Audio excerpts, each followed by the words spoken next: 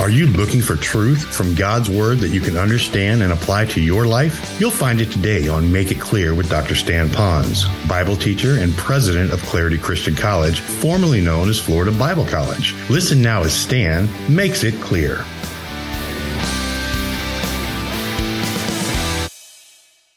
Well, if you have your Bibles, I'd like you to open them up to John chapter 17. John chapter 17. Those of you who are just with us this week, we are in a third part of a multi-part series on the topic of when others need prayer. We launched this series because about 3.5 weeks ago, we had discovered that one of our missionaries in the Colorado Springs area, along with 350 other homes, lost their homes as well. And so I wanted you to know that we decided to stop from our study of the Gospel of John just for a little bit to answer the question, when others need prayer. Now to do that, I wanted to speak or teach on prayer. And oddly enough, here we are back in the Gospel of John again on John chapter 17. This chapter is known as Jesus' high priestly prayer, and there's so much in it, and it is so rich that in the months to come, when I get to John 17, I'm going to slow down and cover it over a number of weeks. So today, I'm just going to give you an overview of John chapter 17. Let's talk just a little bit about prayer for some of you that are new into this. Some of you that are now discovering what prayer is all about, you might think that prayer is asking and receiving. We ask the Lord and He receives. We receive from Him what we asked. And a lot of times that's the case. But often prayer has many more facets than that. There's one kind of prayer where we just say, Lord, thank you for you and for what you're doing and what you've done in my life. That's one type of prayer. Another type of prayer would be the prayer that we pray for a need that we do have, something that you're going through in your life. And there are many people in the Bible that's described here that have prayed, including the Lord. He too is involved in praying about something in his life, talking to God the Father. That's called supplication. And then we have another prayer, which is be more just praise. We're just thanking the Lord and praising Him, just talking back to God His attributes, and just focusing totally on Him, on His whole worship, we might call that. So we're worshiping Him. And then there's another kind of prayer that's called intercession. Now that's a word we don't use very often. Occasionally we might hear about it when we intercede for someone else. In other words, we speak on behalf of someone else. Attorneys do that when we go to court. They will speak on our behalf to the judge or to the court system. They represent us. Well, we're going to talk a little about intercession here today. But to do that, I don't want you to just have a dusty doctrine on intercession and the life of Christ. I'd like it to be really applied to your life. So for just a moment right now, can you go down memory lane and think of the people who might have requested you to pray for them? Maybe because I'm a pastor and I'm connected to the internet, I have probably over a dozen emails, listen to this, daily that come in from people or organizations that are specifically requesting prayer for me. We have 14 missionary families besides organizations or agencies that we're praying for. That comes into my office almost daily. I have you that sometimes will send me an email for which I request and I encourage you to be able to send that to me. So I'm hearing that all the time about people who have particular needs in prayer. And so the Lord does that. He allows us to pray because it helps us to stay better connected to people. It's another way to show our aloha to them, our love for them. But prayer is not just asking and receiving or even praying on behalf of someone else. Prayer has a lot deeper rationale. Sometimes I define prayer simply as this. It's building a relationship with the Lord by communicating with Him. And we do that and all these other things begin to happen. I like what George MacDonald wrote. It's a wonderful little treatise on the rationale for prayer. An abbreviated version of it simply says this. He says, the rationale for prayer is, communion with God is the one need of the soul beyond all other need. Prayer is the beginning of that communion, of talking with God, a coming to one with Him, which is the sole end of prayer, yea, of existence itself. So even when we're praying for others, it's building our relationship with the Lord. So sometimes the Lord allows things to come into our life so that we will then continue to commune with Him. Sometimes He brings information about the needs of others into our life. So as we pray for them, it helps our intimacy with the Lord as well. So it's kind of like one hand goes up to the Lord and the other hand reaches out for someone else. And we all meet together in one big communion of prayer, talking to the Lord about each other. Maybe what you'd like to do now is to pull out your notes for today that you have in your worship folder and write down the names of some folks that have some significant needs. I have a dear friend named Randy who is basically hermetically sealed at the City of Hope. And he's there because of a stem cell transplant, and they're doing some work with him now, and he's at the lowest point. I received a letter from a lady who has been married over 50 years and her husband now has moved out and decided that he needed to have a soulmate at the end of his life and it wasn't going to be her. I received another request from someone by the name of Jasmine who they're going to, she's been induced into a coma and they're going to try to bring her out of the coma tomorrow. And that family is pleading for prayer and the surrounding situations. I have another person who has surrendered their life to the Lord and now they're finding that their health is deteriorating, they're bleeding, they're going to the doctor, they don't know what's happening, severe headaches. And besides all that, the legal system has caught up with them and they're incarcerated at this point. And so now they're wondering, now, should I still serve God? Look what's happening. Is God real in my life? Now, those are pretty dramatic. Some of yours may not be that dramatic. But I think all of us have come to a point that people do have needs, and we should do something about that in the area of prayer. And I'd like to speak to that. But to do that, we have to answer those very important questions. And the first question is, do we want to learn how to pray for others the way God wants us to pray? And then finally, if we do want to learn how to pray for others, will we use His book as our model, our message for learning how to pray? So this is going to be our prayer manual, our lesson book, we might say, about prayer and how important that might be for all of us. Well, we've covered some aspects about different people who prayed, but I wanted to go to the one who could teach us the most about prayer, which would be the Lord. Now, John 17 is actually, in my opinion, I will define it this way. They would call it the high priestly prayer because Jesus is the high priest who talks to God the Father. I would also reduce it and say this. This is the true, authentic Lord's Prayer. So if you want to write in your margin, this would be the Lord's Prayer because this is the Lord praying. Now, most of you, when you hear the Lord's Prayer, including that great song called the Lord's Prayer, they will take you to Matthew, and that's another whole passage of Scripture. I believe it's the Lord, and He's teaching about prayer, but He's teaching disciples and then you and me how to pray. So maybe it's the Lord's Prayer because He's teaching us how to do it, but really the Lord praying is John chapter 17, and He's going to do that. Now, before I get into the Lord's Prayer, I want to explain a little bit about intercession, because when you're thinking about that person, that name you wrote on your worship folder there, and you're thinking about that person and you want to intercede for them, you want to pray on their behalf, you want to take their petition on their behalf to God the Father, if we're going to do it like the Lord, He's our model, then we would then learn all about intercession. So briefly from last week, there were 3 things we learned about intercession. 2 of them we learned. Today we're going to finish up with. The first one is when He interceded for us on the cross, what He did, He went to the cross, He took all of our sin on Himself, representing us and our sin to God the Father. He paid our sin debt, rose again from the dead to satisfy the payment that God required in order for our sins to be paid. Now, how does that fit into prayer? It fits into it this way. If intercession is representing someone else, then it's simply this. When you pray for that person, whomever it might be, if you will, for that moment, emotionally, mentally, as much as you humanly possible can do, if you will take on their need as if it is your need, as best as you can, you own that need for yourself. If they've lost a job, feel for a moment what it would be like for you to go to work and get a pink slip. If they found out that they've got cancer, what would it be like if you went to the doctor and they said, the diagnosis is cancer for you? And so you're owning that for that moment. It will help you to identify best with that person, perhaps in a way that will bring them to the Lord in prayer. That's intercession. The second thing that He did is He didn't just intercede only and it ended there. He continually makes intercession for us, even to today. After He resurrected, He's in heaven making intercession for us now. Now, I think that's important because while we can pray one time for the person, it might be a good model to look at Christ that He continually prays for others. Now, in a minute, we're going to see what did He pray for, because you'll notice He didn't pray that people would get a job or necessarily that they'd get over cancer. He prayed for other things, and we're going to learn what that is in a moment. But the point still being is that He is praying for them. Then there's another caveat in this, because we have God the Father that's hearing all of these. We have God the Son who's interceding, and now we have the Holy Spirit. Now, the Holy Spirit is part of the triumvirate, the Trinity, and so what is His role? His role now is this, that when we pray and we don't know how to pray, maybe the best way to pray or exactly what that person is going through, we now are saying we're going to do the best we can, we're praying, but when we don't know how to pray, the Holy Spirit then will pray in His own groanings. It's not us having another language, it's not us praying in tongues, it's the Spirit groaning, and generally that groaning is in context because of the sin that's being done.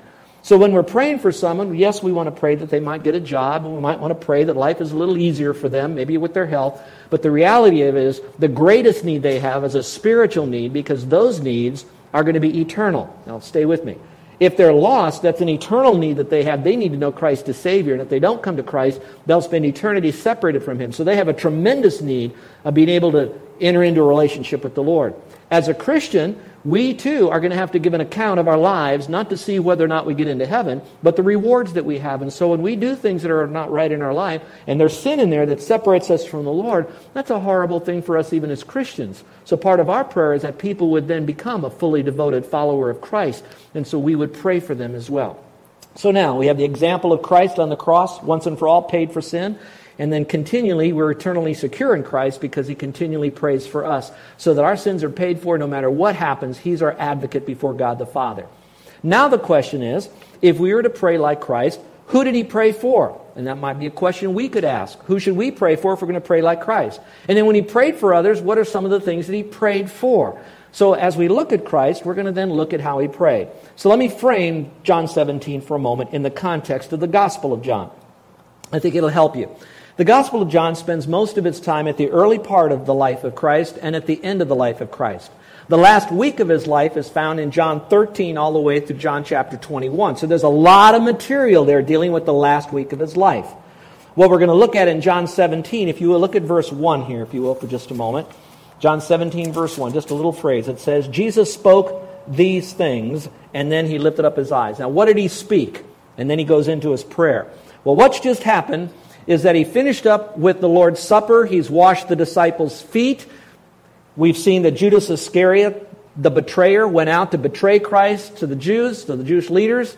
And so now He's taught His disciples some bit about prayer. That's in the last part of verse 16. He spoke those things, and so now that's over with. Last Supper's done. The washing of the feet is done. Judas is out of the picture. He's done His teaching. So He pauses right then to pray. I do not believe He was yet in the garden yet to pray. So He was now talking to God the Father before He went to the garden and before the final betrayal. Now when I read that, I got thinking, all right, if you were going to go through a time that you knew that you were going to face the most horrific challenge of your life, you had to stand before a superior to represent something you've done in your life. You knew that you were going to a doctor and you're going to hear a report that may not be well. Some of you that already know you're prepped for surgery. What would you be praying for? I would be thinking He might pray for strength, He might pray for other issues, but He didn't. He prayed for something that was very important. First of all, who did He pray for? Now, I don't have time to unpack all of this. I will in future weeks. But verses 1 through verse 5, Jesus begins to pray for Himself. Now, He did not need to confess sin, but it was a time for Him to again, in prayer and communion with God the Father, say things that would show to us the unity that He had with God the Father.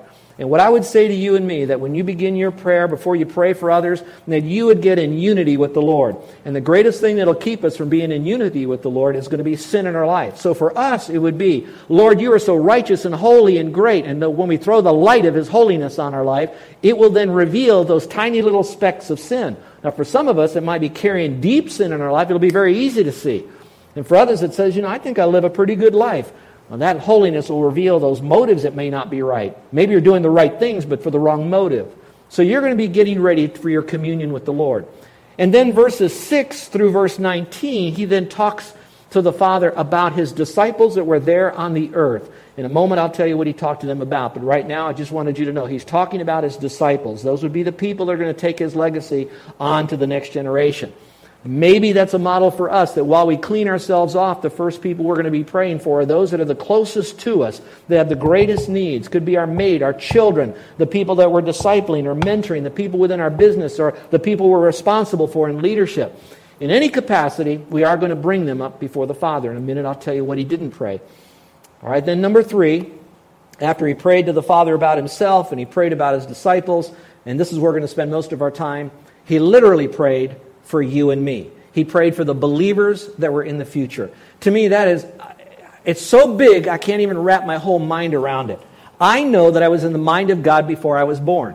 I also believe God knew that I would be a Christian today. So I believe that 2,000 years ago, when Jesus was there, before He went to the cross, He was already praying for me, knowing that I would become a believer later on and for certain aspects about my life, which we're going to learn about in this particular chapter of the Gospel of John. So essentially, here's what He's doing. He is praying for you and for me. And to me, that's pretty huge. Now, if you have your Bibles, I'd like you to get them out right now to John 17, because I want to show you some things that he did not pray for. And to do that, you're going to see three phrases that are often kind of linked together. It might help you see this a little bit better. So first of all, you might want to look at verse 9. Jesus says, I ask on their behalf, and he says, I do not ask on behalf of the world. And all I wanted you to know at this point is that he's not praying for those people who are lost at this time. He's not praying for those who did not know the Lord. Secondly, here's what he did not pray for, verse 15. He says, I do not ask you to take them, that would be the disciples in context, out of the world. So he's praying for them, not that they would be relieved from the challenges that they're going to face, or that the challenges would be removed from them, or they'd even be taken to heaven to get out of all their problems. He's praying for one thing. Go to the rest of the verse. He says, I pray now that they will be delivered or kept from the evil one. And so maybe for some of us, for just a moment right now, think about those people that are going through horrific challenges in their life right now. Now, I hope you don't think that I'm a fatalist, and I sure hope you don't think that I want pain in anybody's life. I don't want pain in anybody's life. I don't want pain in my own life. But I wanted you to know that he knew that these disciples that he was praying for here, that they were going to go through horrific pain. We know that all of them went through martyrdom. All of them died through martyrdom, except one, oddly enough, was the Gospel of John, written by John. He was boiled in oil. He came out of the oil, came off the Isle of Patmos, and he wrote a lot of the material we have today. So while he was martyred in the boiled in the pot of oil, he did not die from that. The rest of them all died a martyr's death. But he never once said, delivered them from that. Delivered them from the jails that they would be in. Delivered them from the rejection. Delivered them from the stones that would be thrown at them. Delivered Paul from being in a night and a day in the deep, nearly drowning. He didn't say deliver them from that. Get them out of the world. Get the problems away from them. But he did say this, in the midst of whatever they're going through, that they may be delivered from the evil one, from Satan. So maybe right now, as we're carrying the weight in our prayer life of all these people, and sure we want the suffering to be relieved, and we're going to pray for that. We're going to learn some things about prayer here in weeks to come. But right now, the greatest prayer that we could pray, that in the midst of their suffering, before that they're delivered out of that or from that Satan would not be doing anything that would hinder them in any way from experiencing the greatest lessons about God they possibly could learn. Let that sink in for a moment. We're going to pray that Satan doesn't do anything to steal any of the seed, perhaps, of God's Word that would be in their life during this time of growth, so they could experience the very best from the Lord they possibly could experience. Now, number 3. He didn't pray for the world. He didn't pray for the disciples to be delivered out of the world. But here's what he did do. He did pray for you and me. If you will, verse 20. He says, I do not ask on behalf of these alone, meaning the disciples, but for those also who will believe on me through their word. Well, as I went through this material, I found that there was a running thread through all of John 17. And there are many running threads, but I believe the big thing he's praying here more than anything, one of the words that seems to be found throughout John 17 is simply this. It's so important that the disciples, because it's in the context of their passage, their section, as well as all of us today, because he prayed for us in the future, was simply this, that we would be unified one with the other. Now that is very simplified to be in unity. So now you have to ask the question, if that's what he prayed for us, why did he pray that for us? Because connected to that whole concept of unity with one another is the concept of being unified with God the Father. And the result of all of that unity, watch this, is so beautiful, is that the world would look at this and they would see something that would be so supernatural that the world could not manufacture in any way possible. And that through that we will more easily come to know Christ as Savior, and that we will have that intimacy with God. So this unity is absolutely so huge in our life. I got thinking when the Lord was there praying for His disciples and for people like you and me. Can you just with me for just a moment in your mind? Here He is praying to God the Father. He's talking to Him. And who do you think was in front of them? Because He was with them at that time. He'd be looking at Peter over here. And as He saw Peter, He thought, Peter is going to reach so many people for God. So many Jews are going to come to know the Lord as their Savior through Peter. So many churches are going to be started through Peter and the people he's going to disciple. So he's looking at Peter as he begins to pray, and he prays that there'd be unity there. And then he looks over here at John, and he realizes that John is going to see so many people in Asia Minor that's going to come to know the Lord as their Savior. So he's praying for John. And then he sees the vacancy where Judas Iscariot would have been. But because he was the rummy and left, He's now seeing where that hole is going to be filled by the Apostle Paul, and he's thinking about him already ahead of time and praying for him as a future disciple, knowing that he'll be starting so many churches in Europe, and it's going to spread all over, and then we have our church here today. And so I'm looking at all these people that he's praying for, and the one thing he's praying for is that they would be unified, and how important that really would be to them. Well, if you will, take out your notes, because if you'll notice, the first one is to be rightly unified. I need to park on that just a little bit, because if we're going to be right with the Lord, what does it mean to be rightly unified with Him? That's such a key phrase, to be rightly unified with Him. Now, when we're talking about rightly unified, we're not talking about that we all have to be a part of the same organization, we all have to get all the denominations together, that we all have to compromise our theology, and the greatest way we have unity is all you have to do is love God, hate Satan, and we're unified. That is not how God operates. That unity is far deeper than all of that. It says a whole lot more about us walking together in love and faith. Let me go back for just a moment. Maybe, and this is Ponz's, meaning this is my opinion here, it could be that the Lord is now wanting to teach this whole thing of unity, and He's doing it because there's an object lesson of what's going on at this very moment.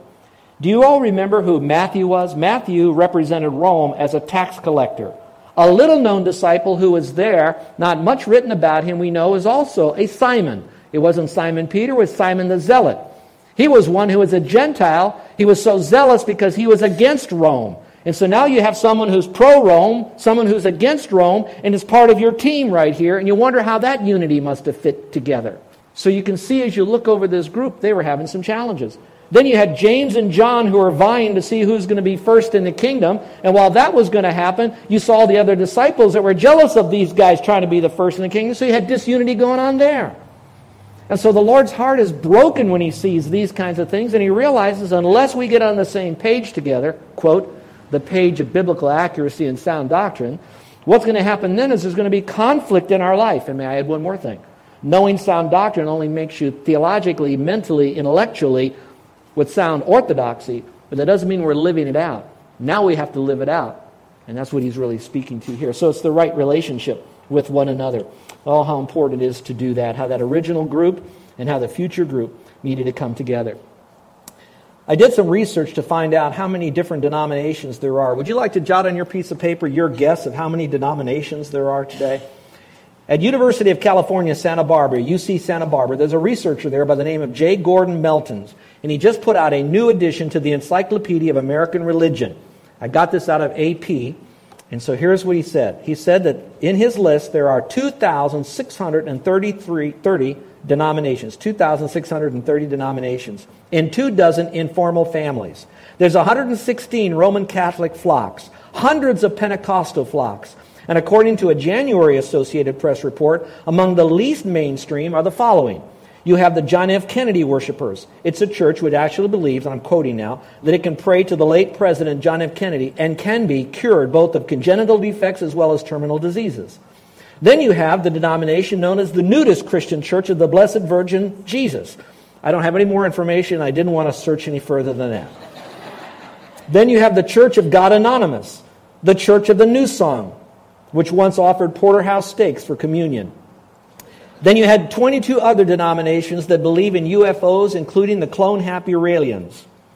And in addition, it talked about the Church of the Ministry of the Universal Wisdom, which is a church that looks for flying saucers that are going to come. And then there's the Church of What's Happening Now, and it's obviously a more contemporary church. And then we get into the one that's closer to home. Out of the list of 2,630 denominations, he found 30 different denominations calling themselves Baptists alone. Seventh-day Baptist, Two-Seed in the Spirit Baptist, Presbyterian Baptist, General Baptist, Regular Baptist, American Baptist, Northern Baptist, Southern Baptist, Conservative Baptist, and the list goes on. And just last week, I was having breakfast with one of our guys, and he was telling me that he had a relative on the mainland that goes to a church, and the name of that church is called the Scum of the Earth Church. And I haven't Googled that one either.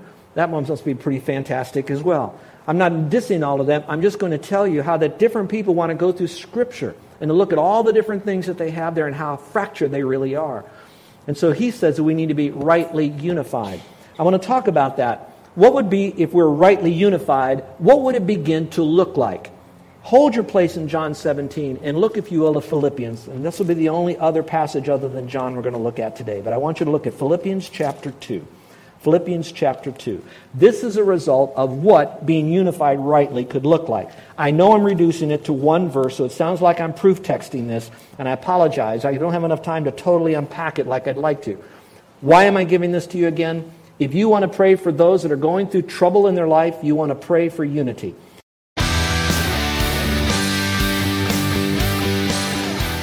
This is Joe Ponz, and I want to thank you for listening to Make It Clear with the teaching of Dr. Stan Ponz, founder of Make It Clear Ministries and president of Clarity Christian College. Make It Clear is dedicated to taking the Word of God with clarity into every person's world. It's the support of listeners like you who make the ministry of Make It Clear possible. You can provide your tax-deductible gift to Make It Clear online by going to makeitclear.org. That's makeitclear.org. Thank you for helping us make it clear. If you would like to have Dr. Ponz speak at your church or event, please email us at tellmemore@makeitclear.org. That's tellmemore@makeitclear.org. Thank you, and remember to make it clear.